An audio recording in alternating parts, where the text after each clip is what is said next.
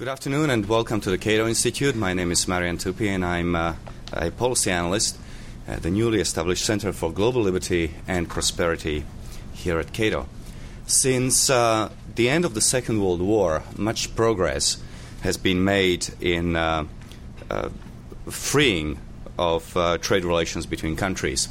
But much more progress has been made on freeing trade in manufacturing, and agricultural protectionism still remains a problem. Just to give you a sense, the developed world's protectionism against developing countries' agricultural exports is 4 to 7 times higher than developed world's protectionism against manufacturing produce from developing countries. In addition to tariff and non-tariff barriers, such as anti-dumping legislation, for example, exporters from developing world have to deal with support and financial subsidies that farmers in rich countries receive from their respective governments. In 2004, for example, agricultural support in the OECD came to about $280 billion. The European Union subsidized their farmers to the tune of $133 billion, United States to the tune of $47 billion, Japan to the tune of $47 billion. You get the picture. Were agricultural protectionism to be eliminated, the poor countries as a whole would benefit, but the greatest benefit would go to the protectionist countries themselves. For it is the taxpayer and the consumer in the rich countries that pays twice. First in taxes, which then finance the subsidies to their farmers, and then second time as consumers when they buy goods in their shops, which could be cheaper had it not been for agricultural protectionism. The World Bank 2 years ago in their Global Economic Prospects report has calculated that global gains from trade liberalization would amount, agricultural trade liberalization, would amount to about $193 billion. And the vast majority of that amount of money would actually go to the rich countries themselves. And yet, free trade, especially deregulation of or end of protectionism in agricultural sector, seems to be stalled. Now, why that is the case, we are happy to have somebody very knowledgeable to help us understand, and that is, of course, our first speaker, Patrick Messelin, who is a professor of politics at the Sciences Po, and he heads there the Groupe Économique Mondiale, which is an independent research center seeking to improve the performance of French and European policies in a global world. Between 2002 and 2005, Patrick was the co-chairman with Ernesto Zedillo, from President of Mexico, on the Yale Center for the Study of Globalization and the Task Force on Trade in the United Nations Millennium Project. Between 2001 and 2002, he was special advisor to Mike Moore, the Director General of WTO. He is a very distinguished academic, and he has published a dozen books and more than 100 papers and articles on trade policy and economic and political economy. His most recent books are Measuring the Costs of Protection in Europe, European Commercial Policy in 2000. He has also published Europe After the No Votes, and so on. So, ladies and gentlemen, please let me welcome Patrick Messelin to the Cato Institute.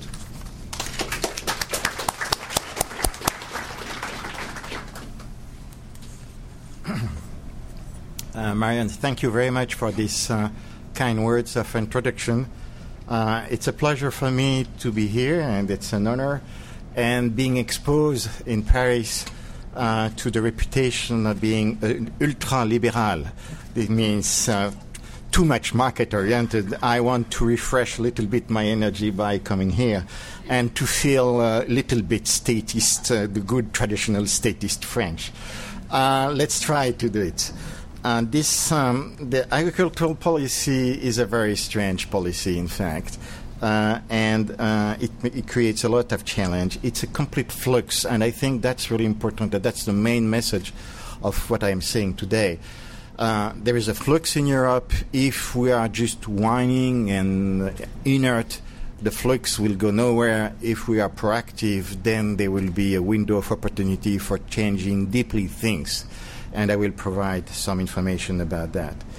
Let me first refresh you about things that probably most of you know, but not necessarily in great detail and not necessarily in the EU.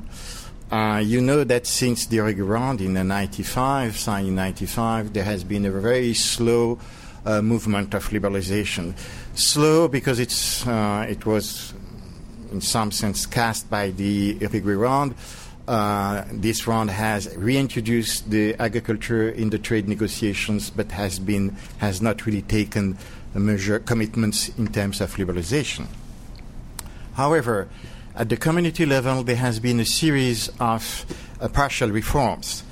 In 92, the McSherry reform, which focused on cereals and has been necessary for preparing, in fact, the signature of the 95 Uruguay round by the community.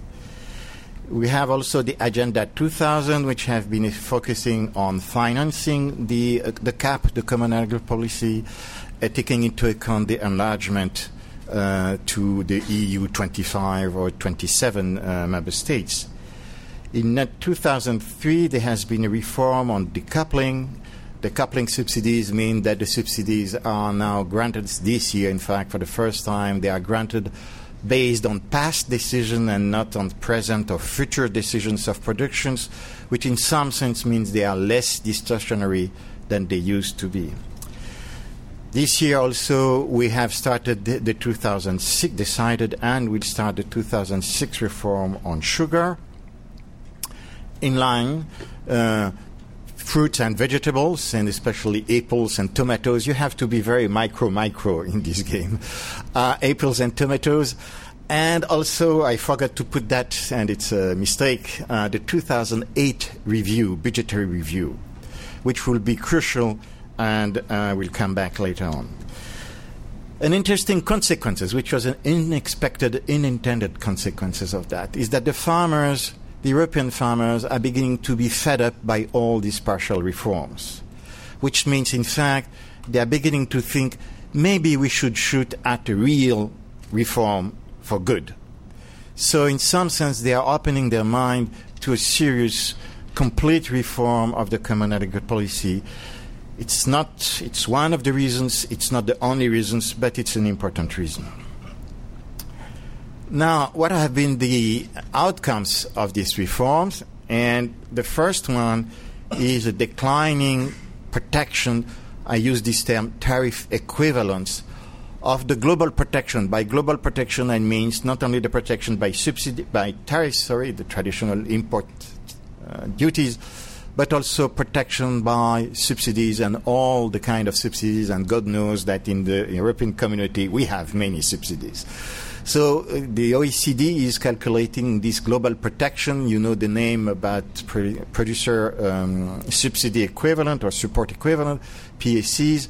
I'm using a little bit different instrument. It's the same, but it's different, which is the tariff equivalent of these PSCs. And when you look at this tariff equivalent for the two major OECD countries, then you can see a small decline, the community going down from 70%. The vertical line has to be read like a tariff line. It's in percentage like a tariff. So the community in 86, 88, the average of these 3 years, which are the reference year for us, the community has gone down from basically 70% to 50%. It's a liberalization, but of course at a very high level. The U.S. from 30 to 20%. So there has been some liberalization, not enough, of course, still a lot of protection, in a more worrisome way.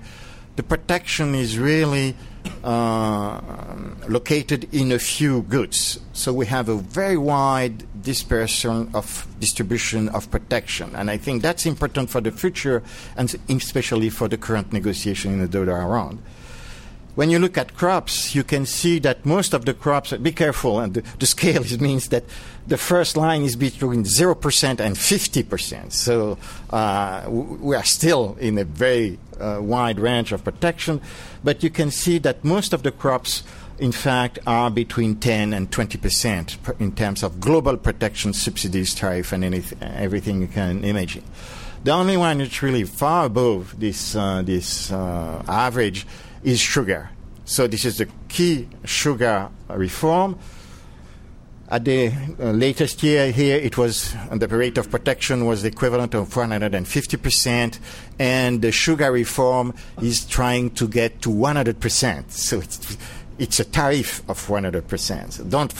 Don't imagine it's a deep liberalization. It's just a cooling down, an erosion of the protection, and of course that's quite unsatisfactory. Even more unsatisfactory is the milk and meat products, in which most of them are basically between 30 and 80% in terms of average rate of protection, starting sometimes from a very high wage rate of protection. So the situation is a little bit better in tariff equivalent global protection, but by not by a lot, and there are still a lot of things to do. The second outcome of the reforms is more institutional, but of course it's very key, is the decoupling of the subsidies. Again, the fact that subsidies are no more related to the current or future decisions of production, but to the past decision of production. So in some sense, they are considered as less distortionary. We use this instrument, which, for example, in France has been just implemented this month. So it's really an ongoing reform. This is called the single farm payments. Now the farmers receive a sum which is based on his past production. Be careful in the Commission language and the committee language. They say, oh, so we have decoupled all our support. It's not true. When you look at the single farm payments, the package represents 25 billion of euros which are now decoupled. But in fact, there are many other instruments in the community which have been used, market price support, etc., which are still going on. So you have to compare this 25 billion of euros package to the total, which is 105 billion of euros. So it's only the single farm payments focus only on 25% of the global protection granted to the community, since the tariffs have not been touched and many other subsidies have not been touched. So my second series of points is what have been the consequences of this reform, ongoing reform. Of course, this reform has been done in order to allow the community to go to Geneva and to the Doha round negotiation in a much better situation in terms of subsidies. We have greener subsidies than, in fact, the U.S., and the problem of the U.S. is that the U.S. have not followed the same path. So in some sense, in the subsidy negotiation, and you have heard that in Washington certainly during the last 3-4 months, the U.S. is very nervous and the EDC is pointing at you and say, you are the bad guys, we are the good guys. Now, there is no one always completely, it's not completely wrong, but it's not completely true either, which means that we are maybe a better situation for negotiation, but there are two costs which are still there. First, we have not liberalized prices or tariff, which means that since prices are still the same, all this distortion are in place. And in fact, you have an OECD review of this reform showing that everything being constant, the global rate of protection of the community has decreased from 56% to 55%, according, with this single farm payment stuff. So it really means that in terms of global protection, nothing had changed. It's just we changed the way we have green subsidies. So you may say, oh, that's Europe, as usually, one step forward, one step backward, and nobody even moves. Well, I would like to insist on the fact that it's more dynamic in several directions. First, this eco-conditionality. In order to get this single farm payment, the community has imposed, in fact, on farmers that they should follow ecological rules, environmental rules, a series of regulations. we know that generally this kind of regulation, especially coming from Brussels and being EC-wide, may in fact increase the cost of production in the future. So these eco-conditionality provisions are a threat in the future because they will increase the cost of production, so they will fuel demands for more protection because of increased cost of production among the farmers. So there is a danger in the long run. Now, we have three dynamics effects that I would like really to look at very closely, because the two first are very positive, the third one is ambiguous. The first dynamic effect is that all this discussion on the single farm payment has helped us in Europe to do the work that you did in the US with Ken Cook on the large farmers versus small farmers and the subsidies. The Europeans are beginning to think that it's really shocking that the Queen of England has a lot of subsidies, that the Prince of Monaco has a lot of subsidies in France. We are supposed to be good Republicans, and we suddenly find ourselves with a prince getting on the state subsidies, etc.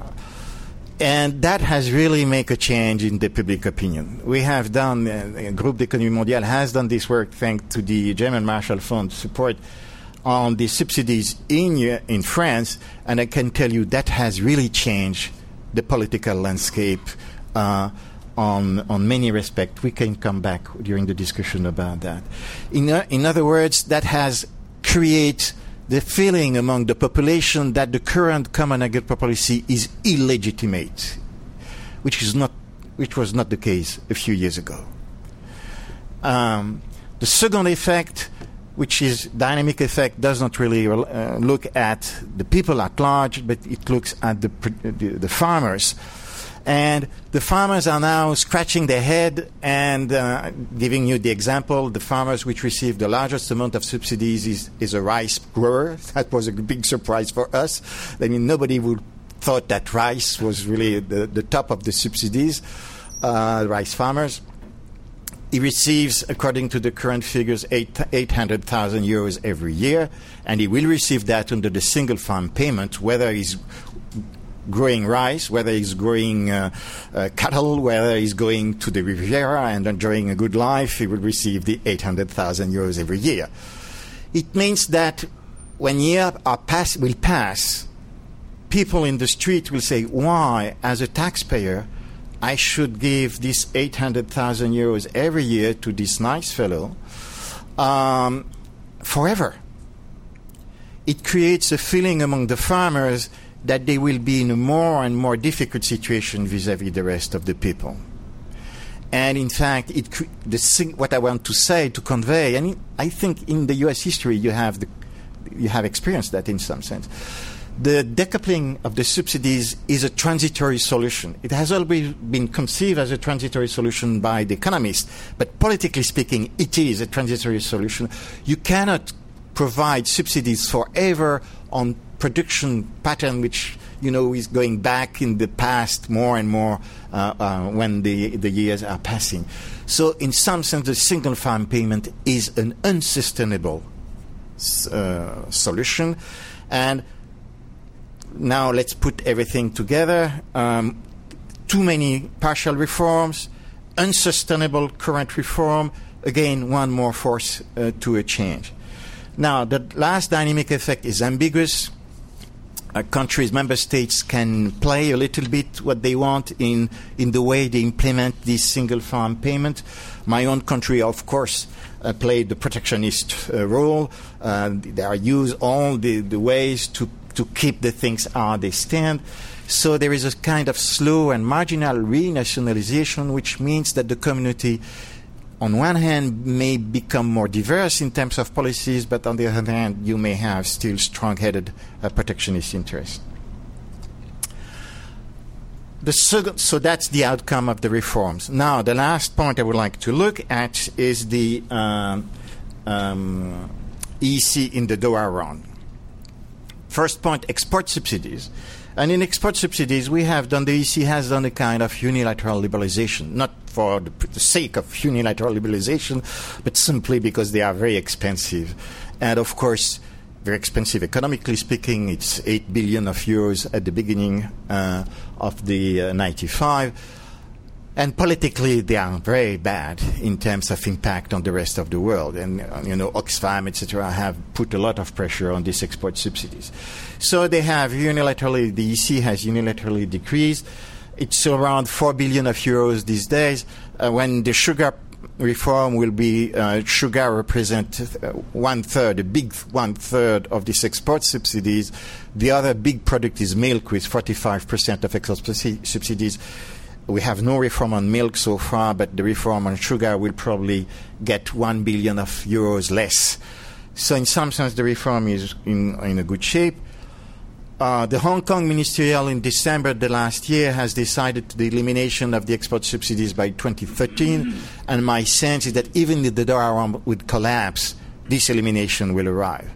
Again, for budgetary reasons, for political reasons, so the unilateral liberalization will arrive. The interesting point is and there will be no reversal of the Hong Kong decision, even if the Doha Round will collapse, definitively, or for a long time.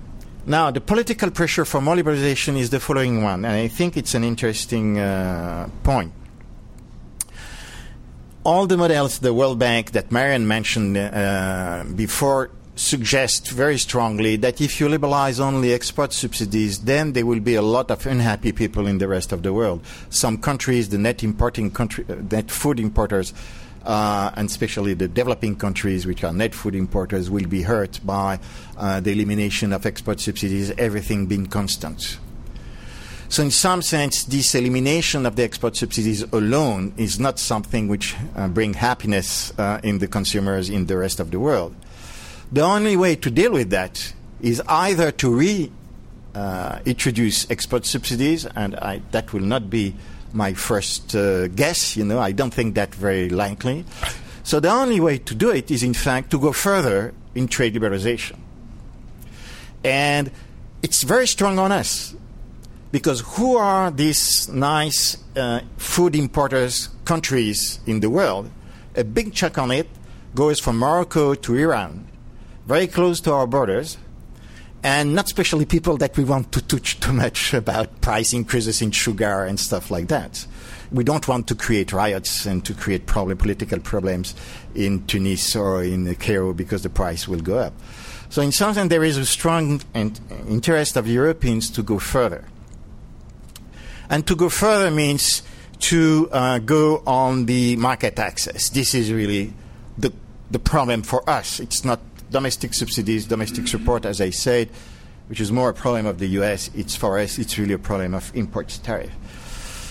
As in the US, we have a lot of specific tariffs, so there has been a need to change the specific tariff in ad valorem tariff, and the Commission has put an offer on the table.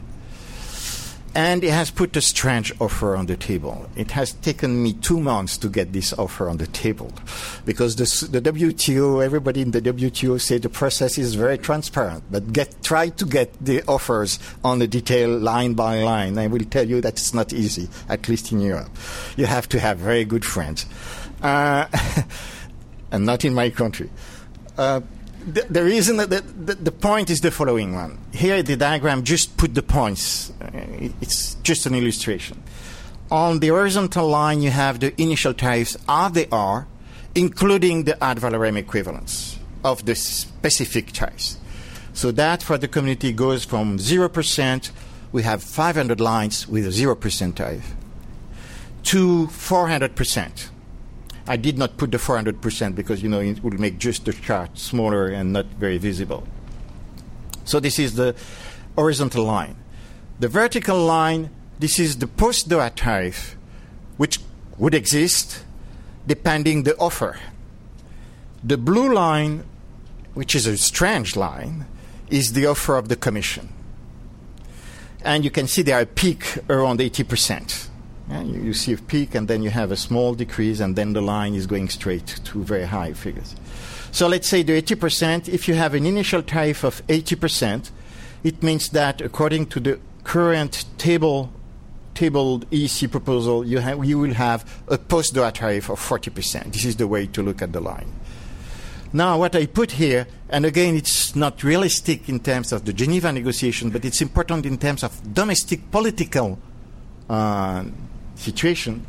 I put a red line. The red line, for those who know a little bit about trade issues, you immediately recognize is a Swiss formula, and which has this kind of shape, round shape. And it's a Swiss formula, probably a Swiss with a coefficient, a factor of 80, I cannot remember. So the key political question is the following. The red line crossed the blue line at an initial tariff 150%. It splits all the initial tariff in two parts. The tariff higher than 150%, the tariff lower than 150%. With the Swiss formula, the tariff higher than 50% would be unhappy compared to the current EU formula. Instead of going to the blue line, they will have post-Doha lower tariff. For all the initial tariff today of 150%, the people will be happier. The producers will be happier with the red Swiss formula compared to the current EC offer. So the question is, who are the guys which are on the right of 150%, the people who will be unhappy, and who are the guys who are on the left of 150%, the people who will be happier with the Swiss formula? And the answer is quite surprising. On the right, and I have done that for several Swiss formula, on the right you find essentially agribusiness people. And on the left, farmer people.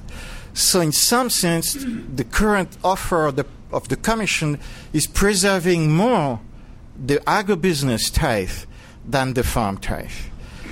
And of course, selling everything in Europe on behalf of the farmers that you should take care of. And the farmers are not aware about that. I talk to farmers, they don't know that. I'm telling them, you are fooled. Make a strike. Good French way to do it, you know. And I count on them. I hope that will come. And rebalance the thing. And I think this is the rebalancing. And it makes the farmers, in some sense, happier, most of the farmers happier. And the agribusiness people, most of them don't need this excessive protection. In the blue line, you know, where you have the very high protection, you find yogurt.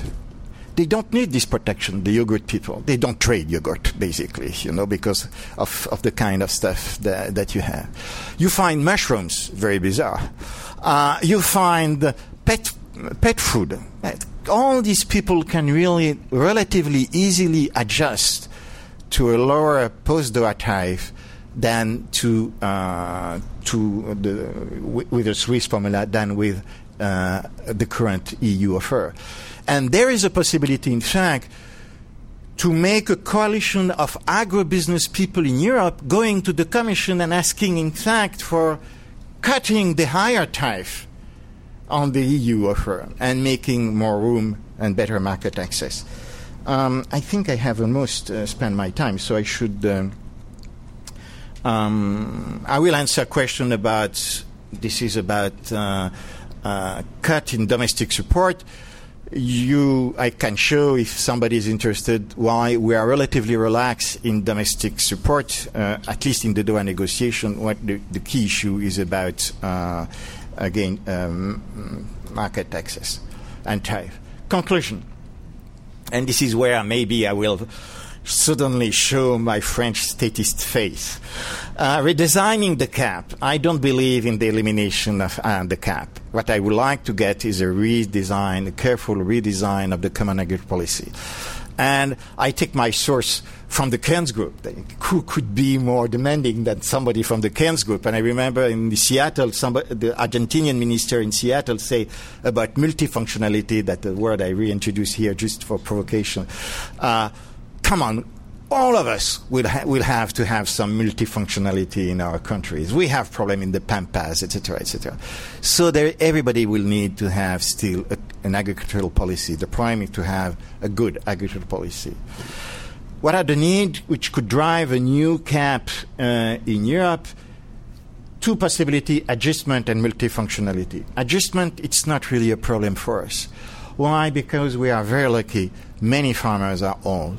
So in some sense, the adjustment process will be a kind of demographic stuff, and that could be relatively smooth. We don't need a lot of money. We may need some money, but not a lot of money and not for a long time.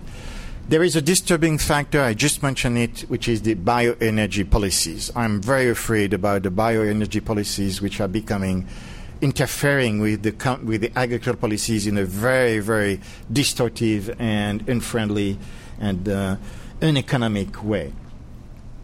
The interesting aspect is we should be careful that the new cap will not be the monster of the old cap. And in fact, there is in the EU a kind of domestic discipline that you may find in the US,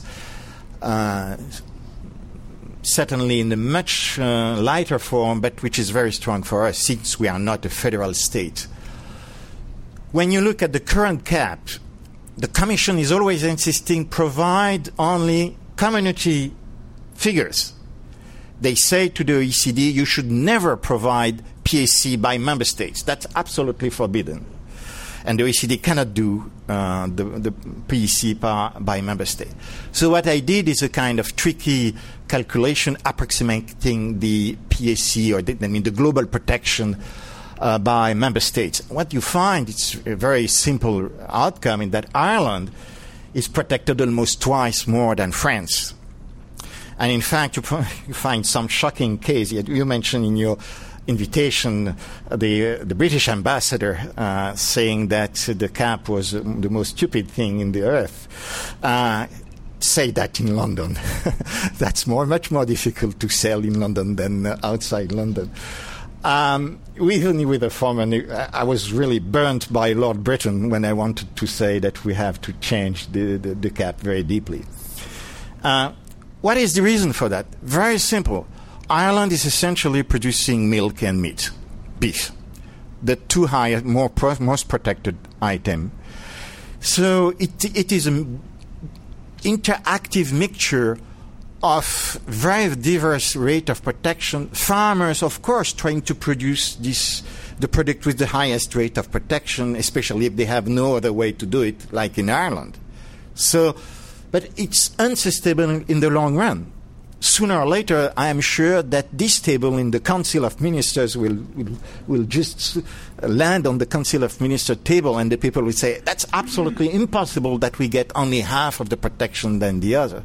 The French case is very bizarre, but it's very simple to explain. We have one of the most diverse agricultural economy, and many goods, like here, many goods are not supported by subsidies, not supported by high tariffs. So in some sense, many French farmers could live without caps in many respects. And I think this aspect will certainly discipline the EU, and I hope, that's the second line, it will favor the EU to use a uniform tariff, which means whatever the agricultural goods you want, you will get the same tariff. And we know an example in history, which is Chile. When you have a uniform tariff, things are immediately going much better for many reasons. Last point, the farmers, what I just, and I may come back during the question-answer session, what I can tell you is really the farmers are thinking twice these days. They don't have any more, and I'm talking about French farmers that I know well. The other farmers I don't know, of the other member states I don't know. They understand two things. Three, but two. Crucial. First, they can begin to understand that the common agricultural policy is the worst foe of the common agricultural market. This is the sugar case. The sugar case will be a fantastic case. When we decrease the price from 3 times the world price to twice the world price, we don't liberalize a lot, but we eliminate basically all the Italian sugar beet producers. They are going out of business within the next 2 or 3 years. Then suddenly the French sugar producers say, for God's sake, during 40 years, I was unable to export to Italy. This damn common agricultural policy has cost me the Italian market for 40 years.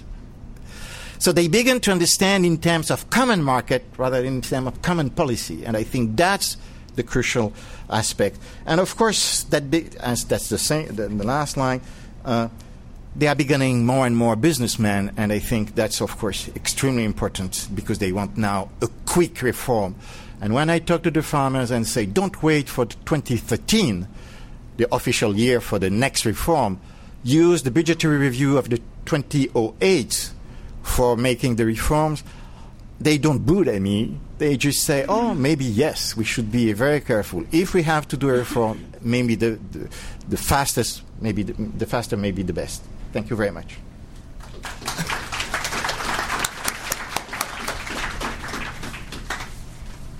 Thank you very much, Patrick. And to convince you that CAP should be scrapped altogether, we have our next speaker, Dan Griswold. I'm actually not going to preempt what Dan is going to say. I'll leave it up to him. But Dan is a colleague of mine. He is the director of the Cato Institute Center for Trade Policy Studies. He's joined Cato in 1997, and he has authored and co-authored major studies on trade, immigration, also including 2005 study on farm programs titled Ripe for Reform, and a study coming out next month on the United States rice program. Dan has been published in major newspapers and has appeared on numerous TV and radio news and talk shows here in the United States. He has testified before congressional committees and federal agencies on immigration, trade deficit, and the cost of protectionism. He holds a bachelor's degree in journalism from the University of Wisconsin at Madison and a diploma in economics and a master's degree in the politics of the world economy from the London School of Economics. Dan, welcome.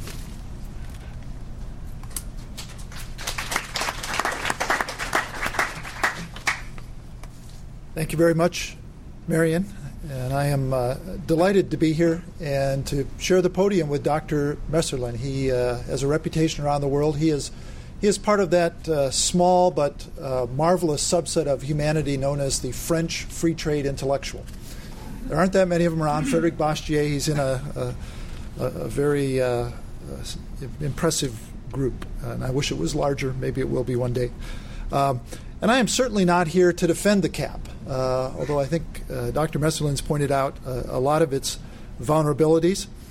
And it may be less relevant to Americans than we think. Yes, the cap does depress global prices. It keeps U.S. exports out of Europe to an extent. But cap reform is far more important to the Europeans themselves than it is to Americans. And reform of our own farm programs are far more important to us than reform of the cap. In fact, if I were a cynical Washington politician, I might quietly be thankful for the Common Agricultural Policy. One, it makes U.S. farm programs look downright reasonable and market-friendly. Second, it provides an expensive example that somebody else is paying for how not to manage your farm policies, and thus strengthening the case for reform around the world. And it misallocates resources within the European Union, wastes a huge share of the EU budget. I think it's still up to 40% of the EU budget, dampening growth and innovation in the European Union and helping the United States maintain its economic edge over the European Union. But the only good thing I can say about U.S. farm policy is that it's not as bad as the cap. And the only thing good I can say about the cap is that it's not as bad as it used to be. I think they do deserve credit for moving in a market direction, and that should not be ignored, although they have a long way to go, and I'm going to comment on that in a moment. But when you have the basic Cato philosophy of limited government, free markets, individual liberty, peaceful relations among nations, both the United States and the European Union's farm policy do not look good. In fact, they fail the test of good public policy. Farmers in OECD countries, as Marion mentioned, received $280 billion in equivalent support last year, both from tariff protection and more direct consumer subsidies. As a share of farm income, that is 16% here in the United States. $1 out of $6 that U.S. farmers receive basically come from the government. That's 32% in the European Union. So they're approximately, by that measure, twice as bad as U.S. policies. Both the EU and the United States come out looking pretty good compared to Japan and South Korea and Switzerland, where support levels to farmers are 50% to two-thirds of farm income. In contrast, I might add, in Australia it's 5%, and in New Zealand it's 3%. So other advanced industrialized countries have shown they can have thriving farm sectors without subsidies. In raw numbers, U.S. farmers received about $43 billion in various forms of government support last year, and that compares to $133 billion given to European Union farmers. So you get an idea of the contrast in the policies, although $43 billion is $43 billion too much, approximately, in my view. Now, our research at Cato shows that the biggest losers from protecting and subsidizing agriculture are the people who live in the countries where the governments are doing the subsidizing and protecting. Our study last year, Ripe for Reform, documents the high price that Americans pay every day for our farm programs, never mind what the European Union farm programs are, the price we pay every year. And the benefits that we would enjoy if Congress were to adopt a more market-friendly farm bill, and the farm bill is coming up for reauthorization next year. It's going to be rewritten. In fact, we found 6 important ways that Americans would be better off if we had a more market-oriented farm policy. And you can take every one of these reasons and multiply them by 2 and apply it to the European Union. So this applies, if I say Americans, just substitute Europeans and times by 2, and you've got a pretty good idea. The first reason for reform of the CAP and of U.S. farm policy is consumers. The much abused, much forgotten consumer who pays higher prices at the grocery store. I understand in the European Union it's basically double for a lot of food commodities. Here in the United States we pay roughly twice the world price for sugar, 23% higher than the world price for dry milk, 37% higher for the world price for cheese, butter, other commodities, peanuts, cotton, beef, orange juice, canned tuna, and other products. Basically, U.S. farm programs are transferring more than $10 billion a year from food consumers to food producers here in the United States. And it's a very regressive tax. Poor families spend a higher share of their budget on food than wealthier families, so we have a regressive tax taking money out of the pockets of the poorest American families and sending them to farmers who have an average income that's 10% higher than the average income here in the United States. So, consumers. The second reason for reforming these programs on both sides of the Atlantic is that it would lower costs and promote exports for producers and their workers. U.S. farm programs are costly for the food processing industry here in the United States that pay higher prices for their inputs. The Commerce Department documented this earlier this year. The confectionery industry around Chicago has been decimated by high sugar prices, and U.S. candy factories have gone to Mexico and to Canada where they can import sugar at world prices. It's hurt U.S. restaurants and other franchises, bakeries, food processing industries. It has been bad for U.S. manufacturing, bad for U.S. workers. And also, a broad swath of U.S. industry is paying the price every day because farm programs, U.S. farm programs, European farm programs, have become the main stumbling block for progress in the WTO. So we are sitting on the sidelines, forfeiting tremendous gains in market access around the world, not only for U.S. manufactured products and U.S. agricultural products, but for services, which is really where the major gains are. They're all being held hostage to our farm programs, our distortionary and expensive farm programs. Well, the third reason for reforming programs farm programs in the United States and in Europe is to save taxpayers' dollars. This is real money by any measure. The Freedom to Farm Act of 1996 was supposed to put farm subsidies on a glide path downward to basically zero in terms of market distorting subsidies. Within a year or two after passage of that bill, the East Asian financial meltdown came and global commodity prices dipped, and Congress started to pass a series of emergency bills, and they were all codified in the 2002 Farm Bill, to where today we're spending close to $20 billion a year in direct taxpayer subsidies to U.S. farmers. And it's supposedly benefiting the family farm, and this it's very encouraging that the Europeans are finally waking up to the fact that it's not going to the small family farmer. Not that I'm advocating subsidies to small farmers either, but they're realizing it's going to agribusiness, it's going to large farmers, it's going to people who don't farm but own land that is part of decoupled payments. The average family farm now enjoys a household income 10% above the U.S. average. Only 1/3 of U.S. farms actually receive subsidies, and more than 2/3 of those subsidies go to 10% of subsidy recipients, and more than half to just 5% of recipients. Marion mentioned that I have a study coming out next month on the U.S. rice program. We have allocated an average of $1 billion a year since the late 1990s to the U.S. Farm Program, benefiting fewer than 10,000 rice farmers. There's no principled reason why a small group of farmers should be singled out for direct subsidies from U.S. taxpayers. Well, the fourth reason is the environment. People in the United States are as interested in the environment as Europeans, and farm programs are frankly not a friend of the environment. I believe most farmers want to be good stewards of the environment, but these farm programs are undermining good stewardship.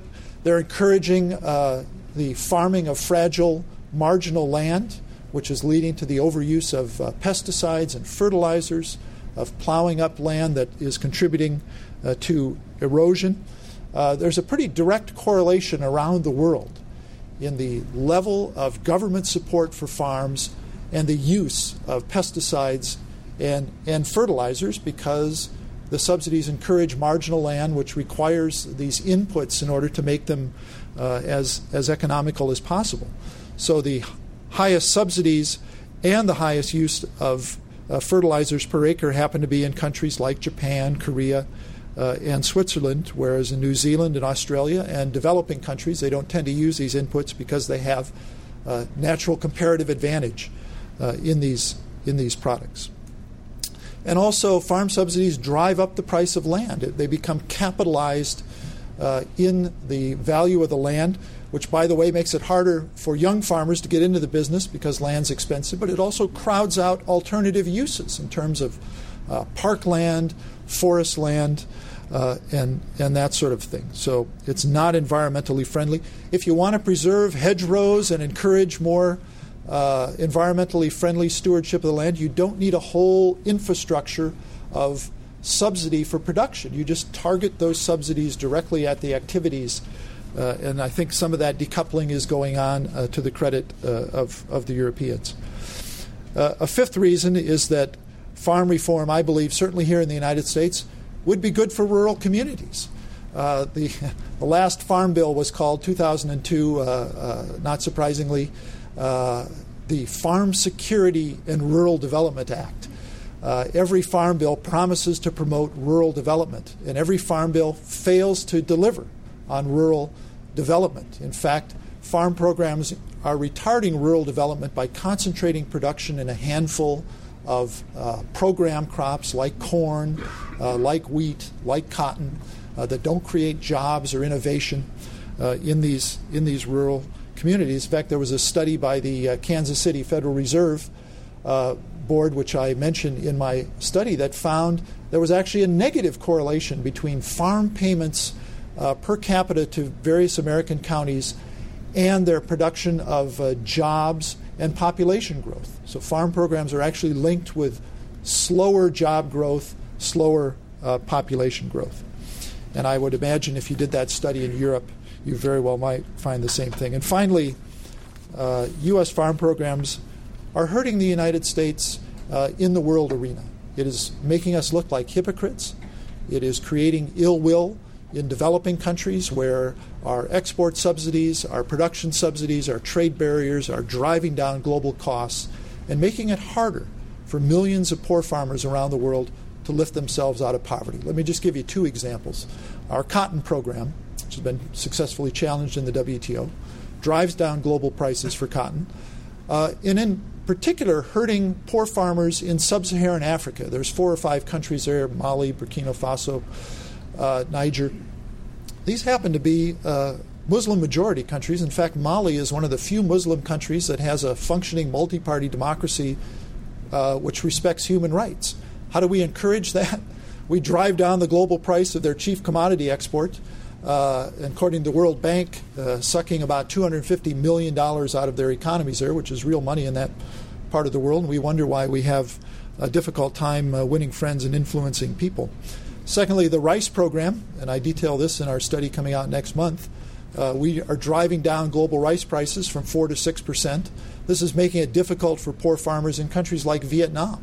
While they've had spectacular success, mostly because of their own reforms, we are not contributing to that. In fact, we are retarding that advancement, and there are, I believe, literally tens of thousands of mostly young girls in Vietnam, 14 to 15, who are working in the fields today and not in school because of our farm programs. But let me just wrap up by looking at the big picture, stepping back from just U.S. farm programs and looking at the prospect of reform. The Farm Bill is coming up in 2007, probably in the first half of 2007.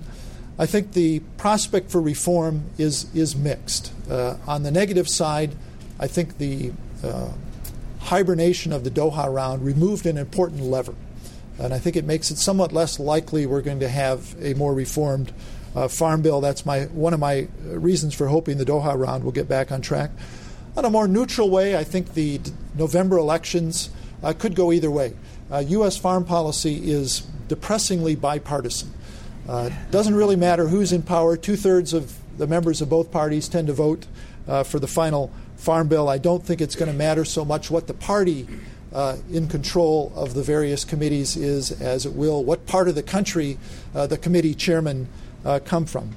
On the positive side, what a lot of people are noticing is that there are a lot more interests at the table this time around. Farm legislation in the past has been a kind of insider's game with the basic program commodity people getting together with the Agricultural Committee members and writing a farm bill. But now you have not only the usual suspects like the Cato Institute and taxpayer groups, but you've got environmentalists who realize these programs are no friend to the environment. You have the producer interests coming to the table. You've got normally left-of-center NGOs like Oxfam understanding that these programs don't help poor people abroad. So I think you're at least going to have a wider discussion and more promise for reform.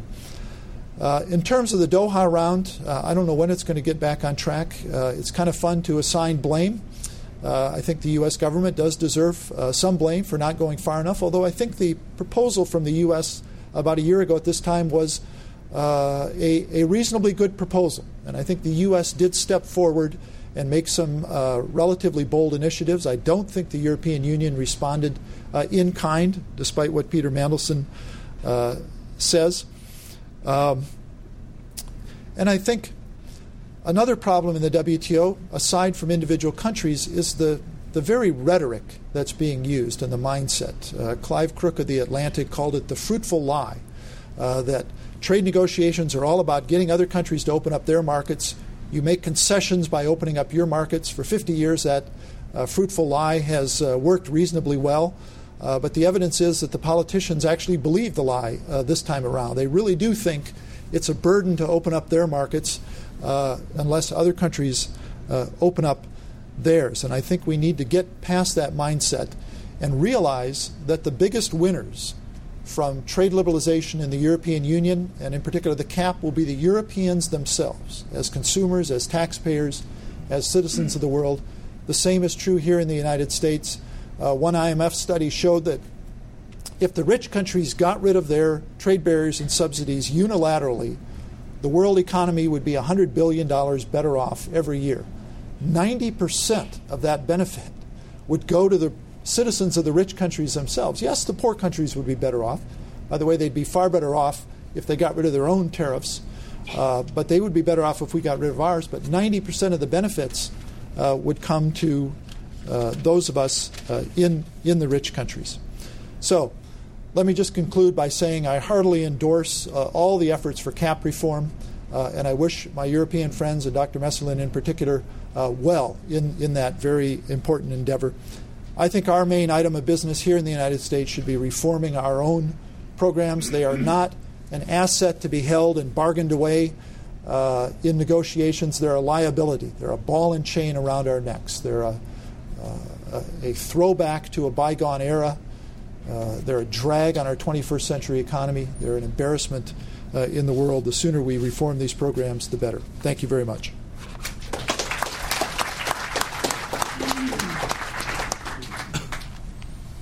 Thank you, Dan. Thank you very much. We'll now open it to question and answer session. I will ask you to wait until the microphone gets to you. Will you please introduce yourselves, keep your question short and in a form of a question. Gentleman over there, no, gentleman in front.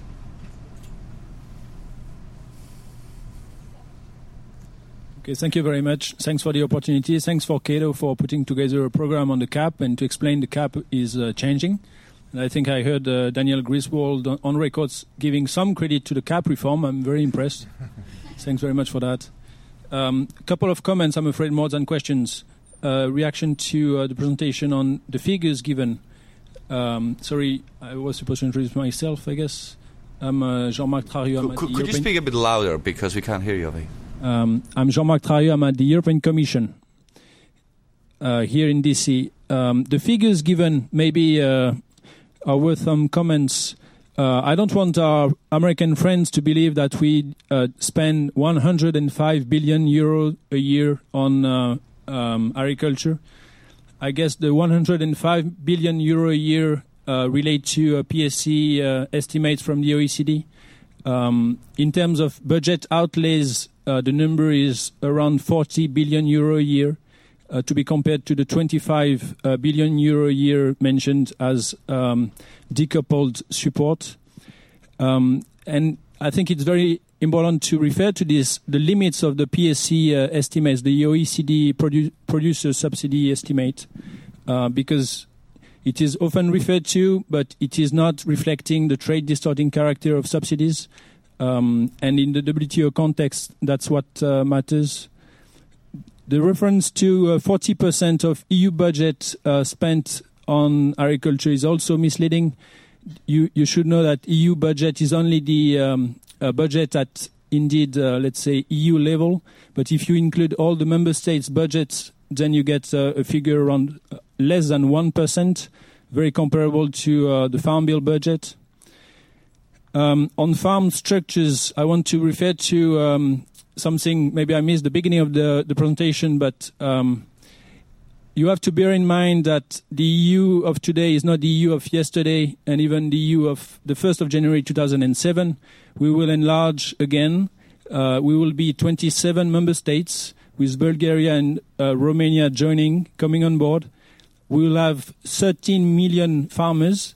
Couple of years ago, before 2004, we had 7 million farmers. So we'll move from 7 to 13 million farmers, understandably with very small structures. So there is a genuine competitiveness problem to address. Okay, we'll get the answers, and before we get the answers, two quick last points. We actually have to move on because we really have a lot of questions. So I'll get the speakers to answer at this point. Thank you. Well, I would just say the 105 billion euro figure of the producer support equivalent doesn't pretend to be a direct taxpayer subsidy to farmers. So that measures the total support delivered to farmers, not just through direct subsidies, but through trade barriers. You know, a country like Japan doesn't actually give their farmers that much in terms of cash payments. They achieve all their support, they deliver all their support to farmers, or most of it, through high trade barriers, which in some ways doesn't have an impact on the direct bottom line of government spending. It just charges consumers directly at the grocery store but it's still every bit as much a support of farmers and a cost to society as direct taxpayer subsidies. Either way, I think the European Union, despite all the progress, and I do acknowledge it, the European Union does not come out looking that well, either compared to the United States or compared to where I think they should be if you want to have a modern, market-oriented, dynamic, competitive farm policy. World Bank studies have shown that the greatest distortions to the world economy and the greatest harm inflicted on poor farmers around the world are not direct producer subsidies, although those are certainly not beneficial, but it's the trade barriers. It's a protection at the border. And here in the United States, we have plenty of trade barriers. In the European Union, they're even higher. So I would just say that line item in the budget is just part of the story. We need to get that, reduce that, but we also need to reduce the trade barriers even more. Patrick, do you want to make a comment? No, I just want to reinforce the point. I mean, if you want really to look at the trade issues from a WTO worldwide view, this is the 105 billion of euros which counts, not the 40 billion of euros of direct state subsidies. That's just a budgetary thing. What counts is how much you distort the whole economy and the agricultural sector, and this is the 105. Now, about the 4%, the 40% EC budget, the figure you mentioned, as a European, I can take it maybe more easily than you. It's funny that suddenly you add the member states' budget, because then, of course, if you change the denominator, the ratio changed. But in fact, you know very well that in Europe, what many people don't understand, it was the European budget per se is so much absorbed by the farm sector and not by the research and development and all the other aspects that we would like to see. It's not really a Lisbon agenda budget, as we said in Europe. It's a kind of past budget. Now, about the farm structure and the enlargement, I think that's an important point you mentioned, but it's certainly one good reason for us to be very quick in terms of reform, because we don't have to send the Polish farmers and the Romanian farmers in a dead-end way with an old cap, and then suddenly 5-6 years later tell them, oh, sorry guys, we have changed the common agricultural policy, now you should forget about the previous aspect. So in some sense, as Dan said, most of the reforms are necessary for the domestic reasons, and one of the domestic reasons for us to do the cap is precisely not to make disillusion or anger bigger in the new member states because we change the rules. And you know how already that is boiling in the new member states because it's already something which is difficult for them. Gentleman over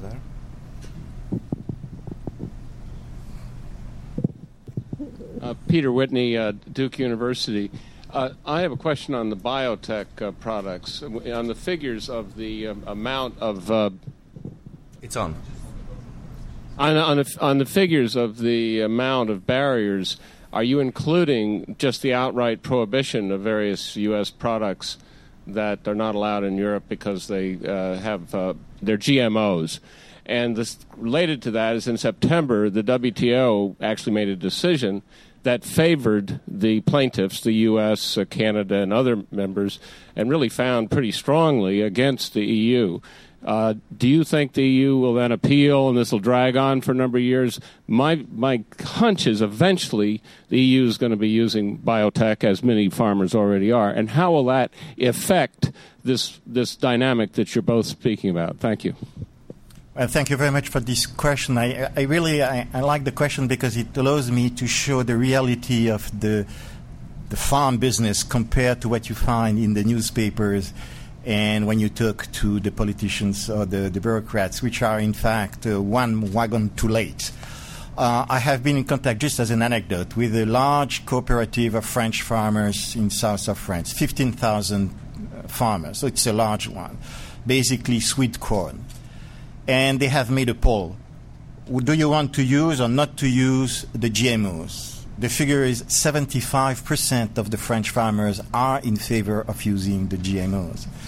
So I really believe, and they have begun to have judicial cases against environmentalists who are trying to stop that. In fact, they was inviting me with José Bové, and I thought, oh, my boy, they will get José Bové and them on my back. I am dead. No. That was the contrary. They were inviting José Bové in order to make a coalition between them and me against José Bové. That I realized. The things are completely different. When you talk to the farmers, they understand the risk of the GMOs, but also they understand that if they don't use them, they are lost.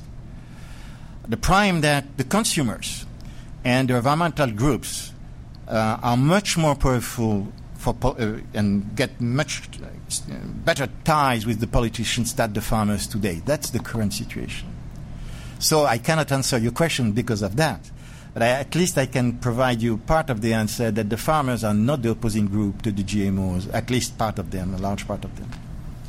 I just add, I don't know if those are included in the OECD calculations or not. No, they are not. These non-tariff barriers, probably not. I would just say whether they're just straightforward tariffs or these non-tariff barriers disguised as health and safety regulations, the consumer pays. The European consumer is the loser at the end of the day. I know European consumers have somewhat different attitudes than Americans do towards bioengineered foods, but I'd say let the market sort that out. You can have labeling, organic foods, that sort of thing, or there's a growing niche for organic foods, and let the market sort that out. But I think not only European consumers are paying a price, in particular the beef issue as well, but I think ultimately European Union producers, the farmers themselves, are going to lose out by, in a sense, turning their backs on a very promising technology that does not have any legitimate health impacts. We'll take two questions here in front from these two ladies. Please keep it short, and let's get short answers as well, so that we can. Oh, don't worry. So we can cover more territory. Okay. My name is Adriana Dantas from Georgetown University. But before doing my PhD here in Georgetown, I was a member of the Brazilian delegation in both sugar and cotton cases. So my first question goes to Mr. Messerling, and I would like to hear from you, how do you evaluate the impacts of the WTO ruling on the sugar case, on the reform of the sugar regime? I know that last week there was a meeting in Brussels, and Brazil, Australia, and Thailand were together to negotiate the implementation of the ruling. And I also would like to hear from you and from Mr. Griswold, whether the fact that the EU tends to be more, there is a chance that the EU will implement the decision faster than the US. Whether this will put some pressure on the U.S. to implement the ruling in the cotton case. Okay, and one question here in front.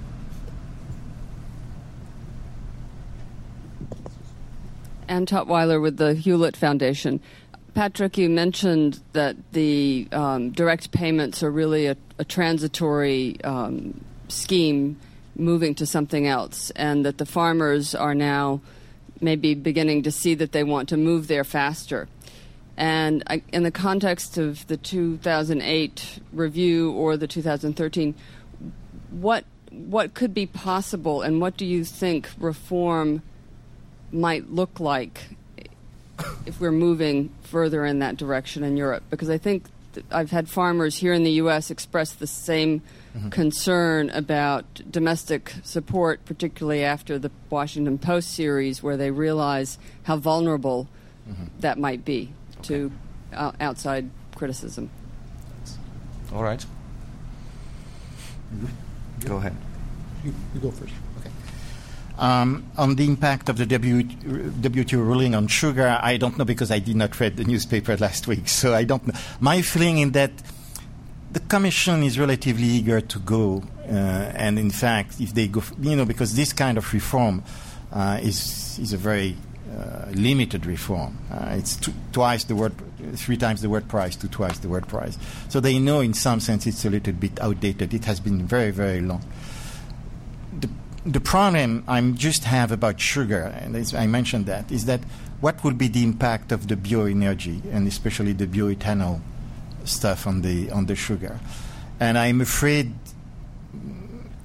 there are many attempts to fool the game here, and to believe that, things can go like forever because we have now the bioethanol and the biofuel.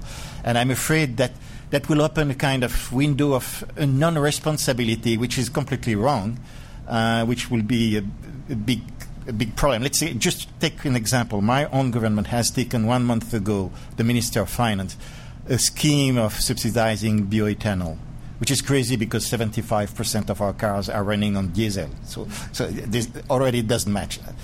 And all these farmers are arguing, but then we can produce more sugar. And they are looking at sugar, as you know, El Dorado. They may, in fact, go to energy and forget the Italian sugar market. And then in 5 years from now, when everybody will understand that the bioethanol is not the long-term new energy, but things has to be changed, what will happen? You see what I mean? There is a lot of noise because of the bioethanol, and I just cannot assess about that. Faster than the US, then I leave that to you. Now, about the vulnerability, I really believe my scheme is the following one. Already Commissioner Fischer-Boel, the Agriculture Commissioner, has already mentioned something interesting, that not only there should be a cap on the highest subsidies, the largest subsidies given to the largest farmer, but there should be also a cap on the smaller subsidies. And in fact, in the study that you are funding, I give you a prima facie the outcome. We have found that there are a lot of people who receive less than 600 euros per year of subsidies. 600 euros per year is just a meal every month, So we could clean a lot, not only at the top, but also at the bottom. And at the top, which is, of course, where the big thing is, that I think it should be left to the member states. My feeling, it should be largely left to the member states. Why? Because in the UK, if you tell them, the British, we should eliminate more rapidly the subsidies to the large farmers, then the British will not say yes. Because most of their farmers are large. So, on the contrary, in France, you can play large versus small, and you can say, we should really help the small guys and not the large guys. So I think because of the different structure of the member states, there should be some degree of freedom of how to implement the reduction of the subsidies. But of course, it should be done, I think, by 2008. That declared the case. And I feel that, at least in my own country, there will be no certainly major obstacle, but a politician who really wants to do it can do it.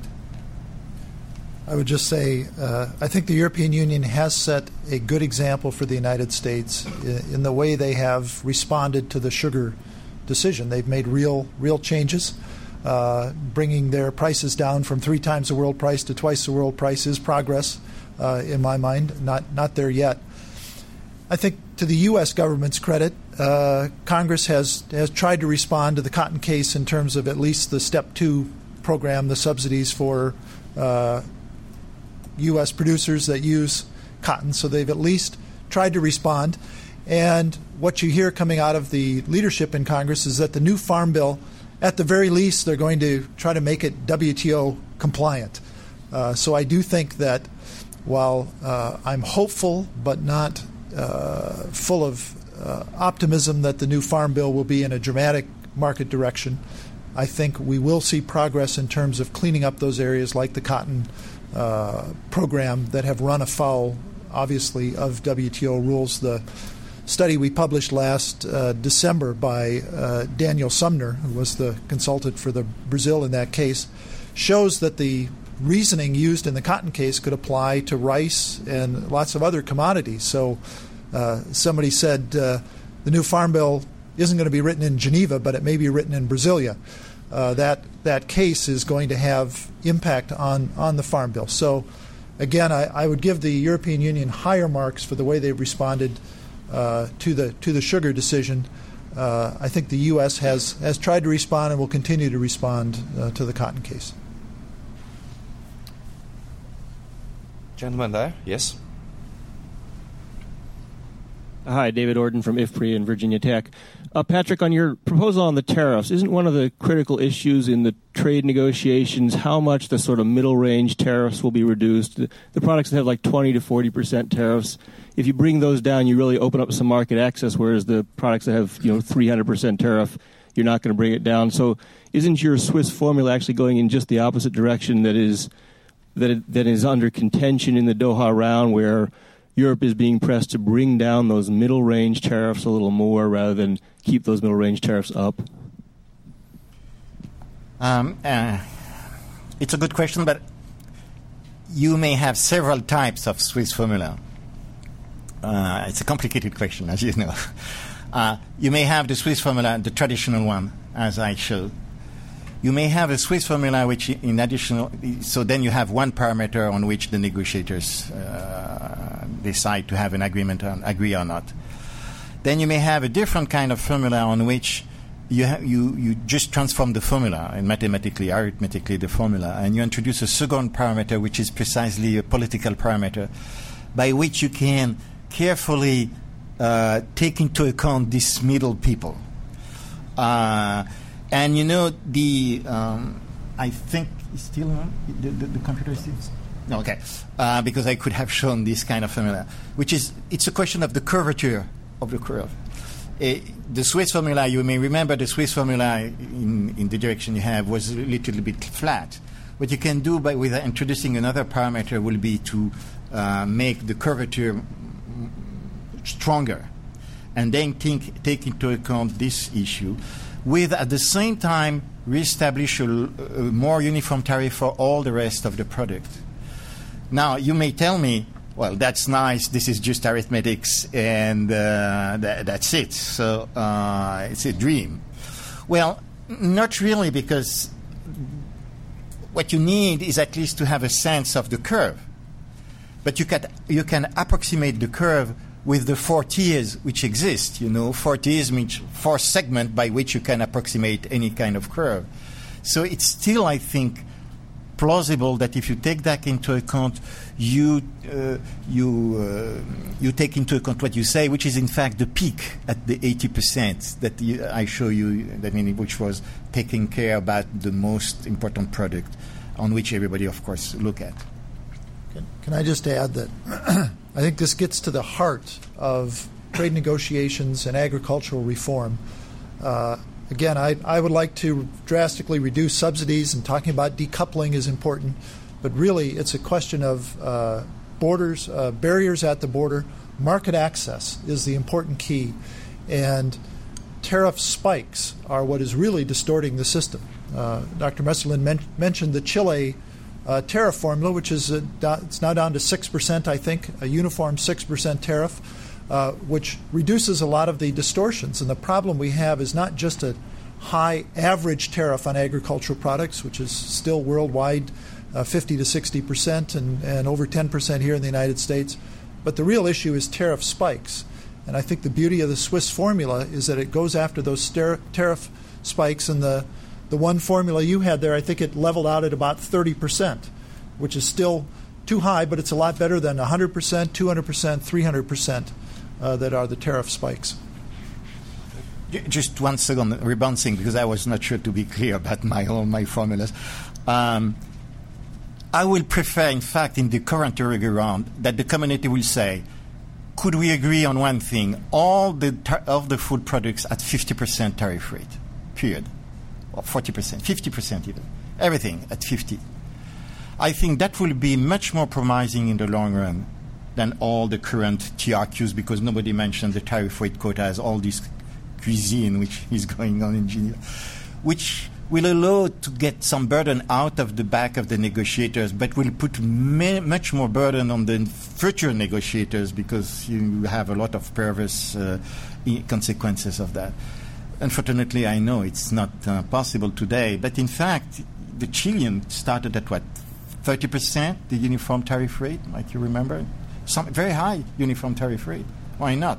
But then the farmers will begin to do what they have to do in terms of land, crops, animals, etc., and it will be much easier after that to calm down the game in terms of tariff. I believe. Okay, we'll have two last questions over here. Two gentlemen over here. Very quick. One here. Yes, that's right. Wayne Mary. Dr. Messelin, would you expand on a point that you referred to in passing, which is the demographics of the agricultural population in age? Because this is not just true in Europe, but in all developing countries, except perhaps Australia. It's dramatically so in Japan, significantly so in North America, true also in the Eastern Slavic countries, the former Soviet Union. Because in this country, one of the rationales for agricultural policy has always been encouraging young people to stay on the farm, which it obviously has not done. But as the populations of all of these agricultural countries, participating producers, age, how does that affect the relative political balance between them and the agro-businesses who are getting so much of the subsidies? Is this a demographic really creating a situation in which we're not so much subsidizing producers as subsidizing processors? And one last question right in here. Thank you. My name is Wim Takken. I'm Agriculture Councillor for the Netherlands. Actual import duties paid at the border of the EU for agricultural products were 10.2% in recent years.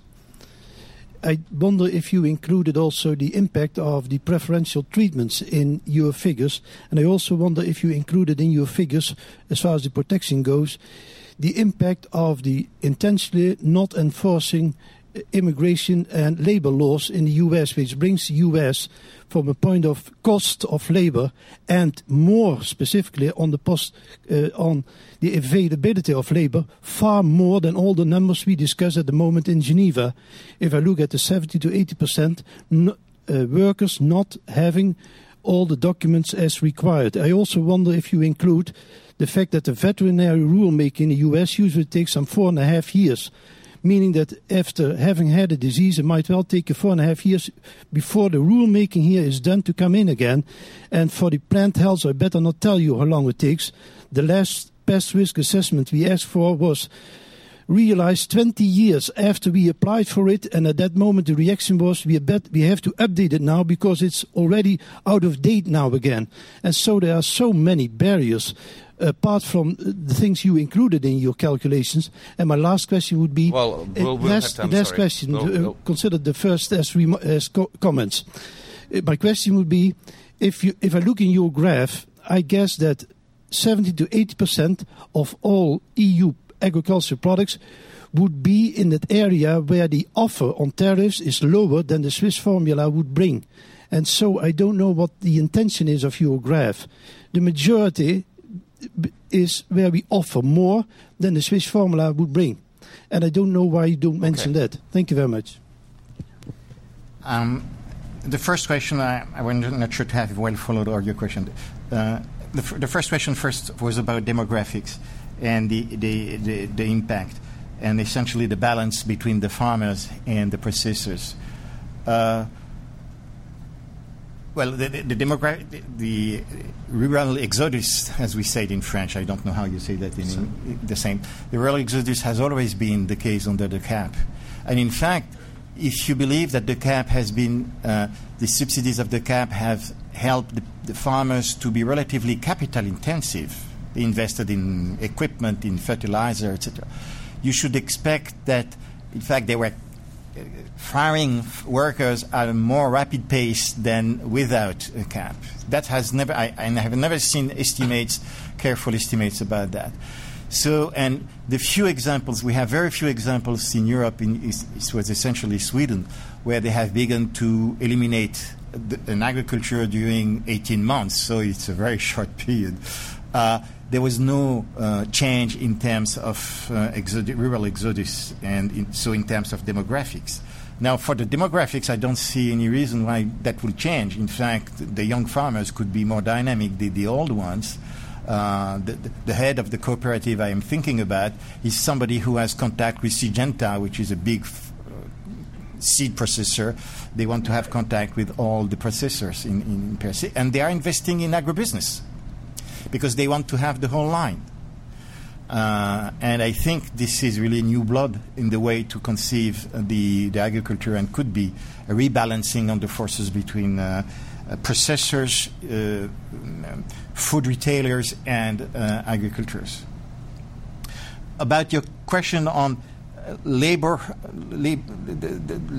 regulation, is it correct? Did I understood well about this? It's intentionally not enforcing immigration and labor laws in the U.S. Well, in U.S., it's for you. In Europe, it's not well enforced either. And we have, in fact, a population which have been, for example,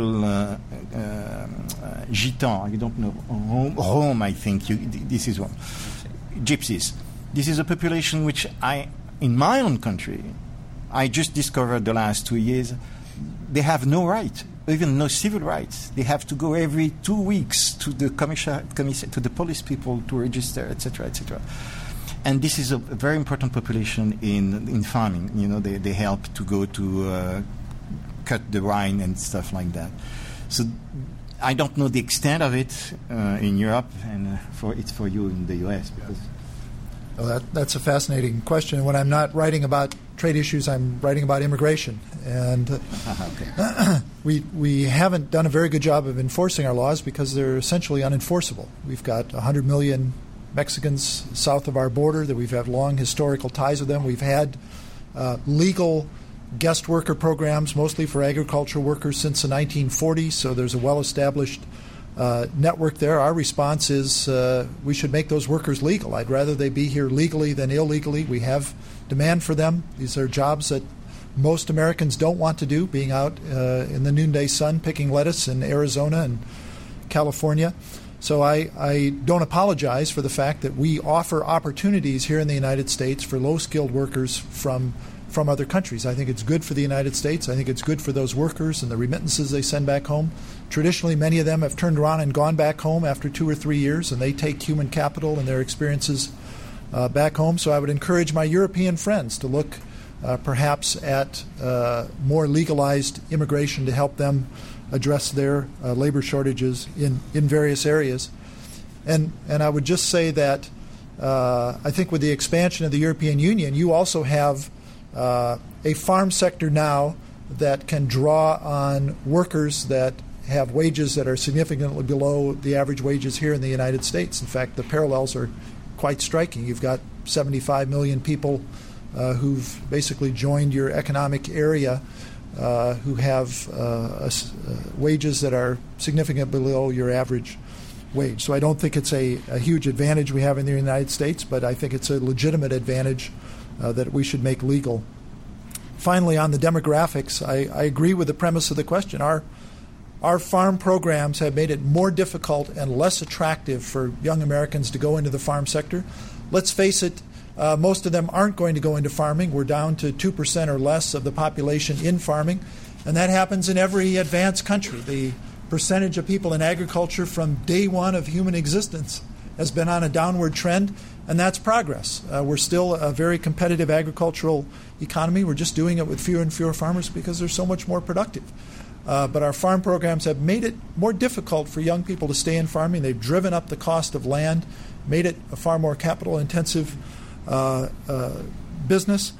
It has encouraged production in a few capital-intensive program crops like corn and wheat and rice, whereas a majority of the value of U.S. production is in the so-called specialty crops, which are smaller operations producing fruits and vegetables and that sort of thing. So I think if we had a more dynamic, market-oriented farm sector, you'd still see the continued downward trend in the percentage of Americans engaged in agriculture.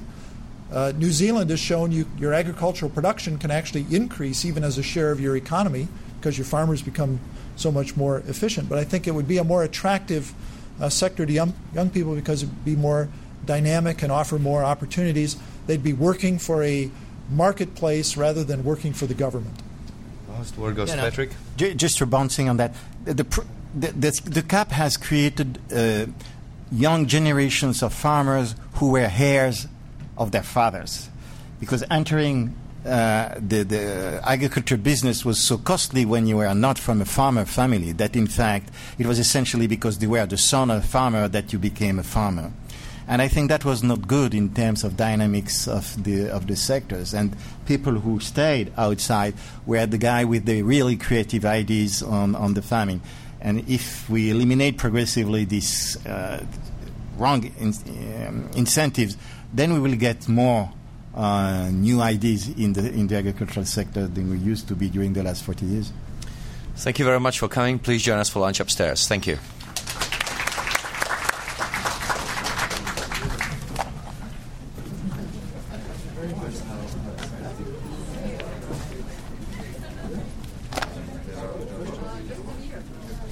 Hi. Bonjour, comment allez-vous? Hi, how are you? Just a second.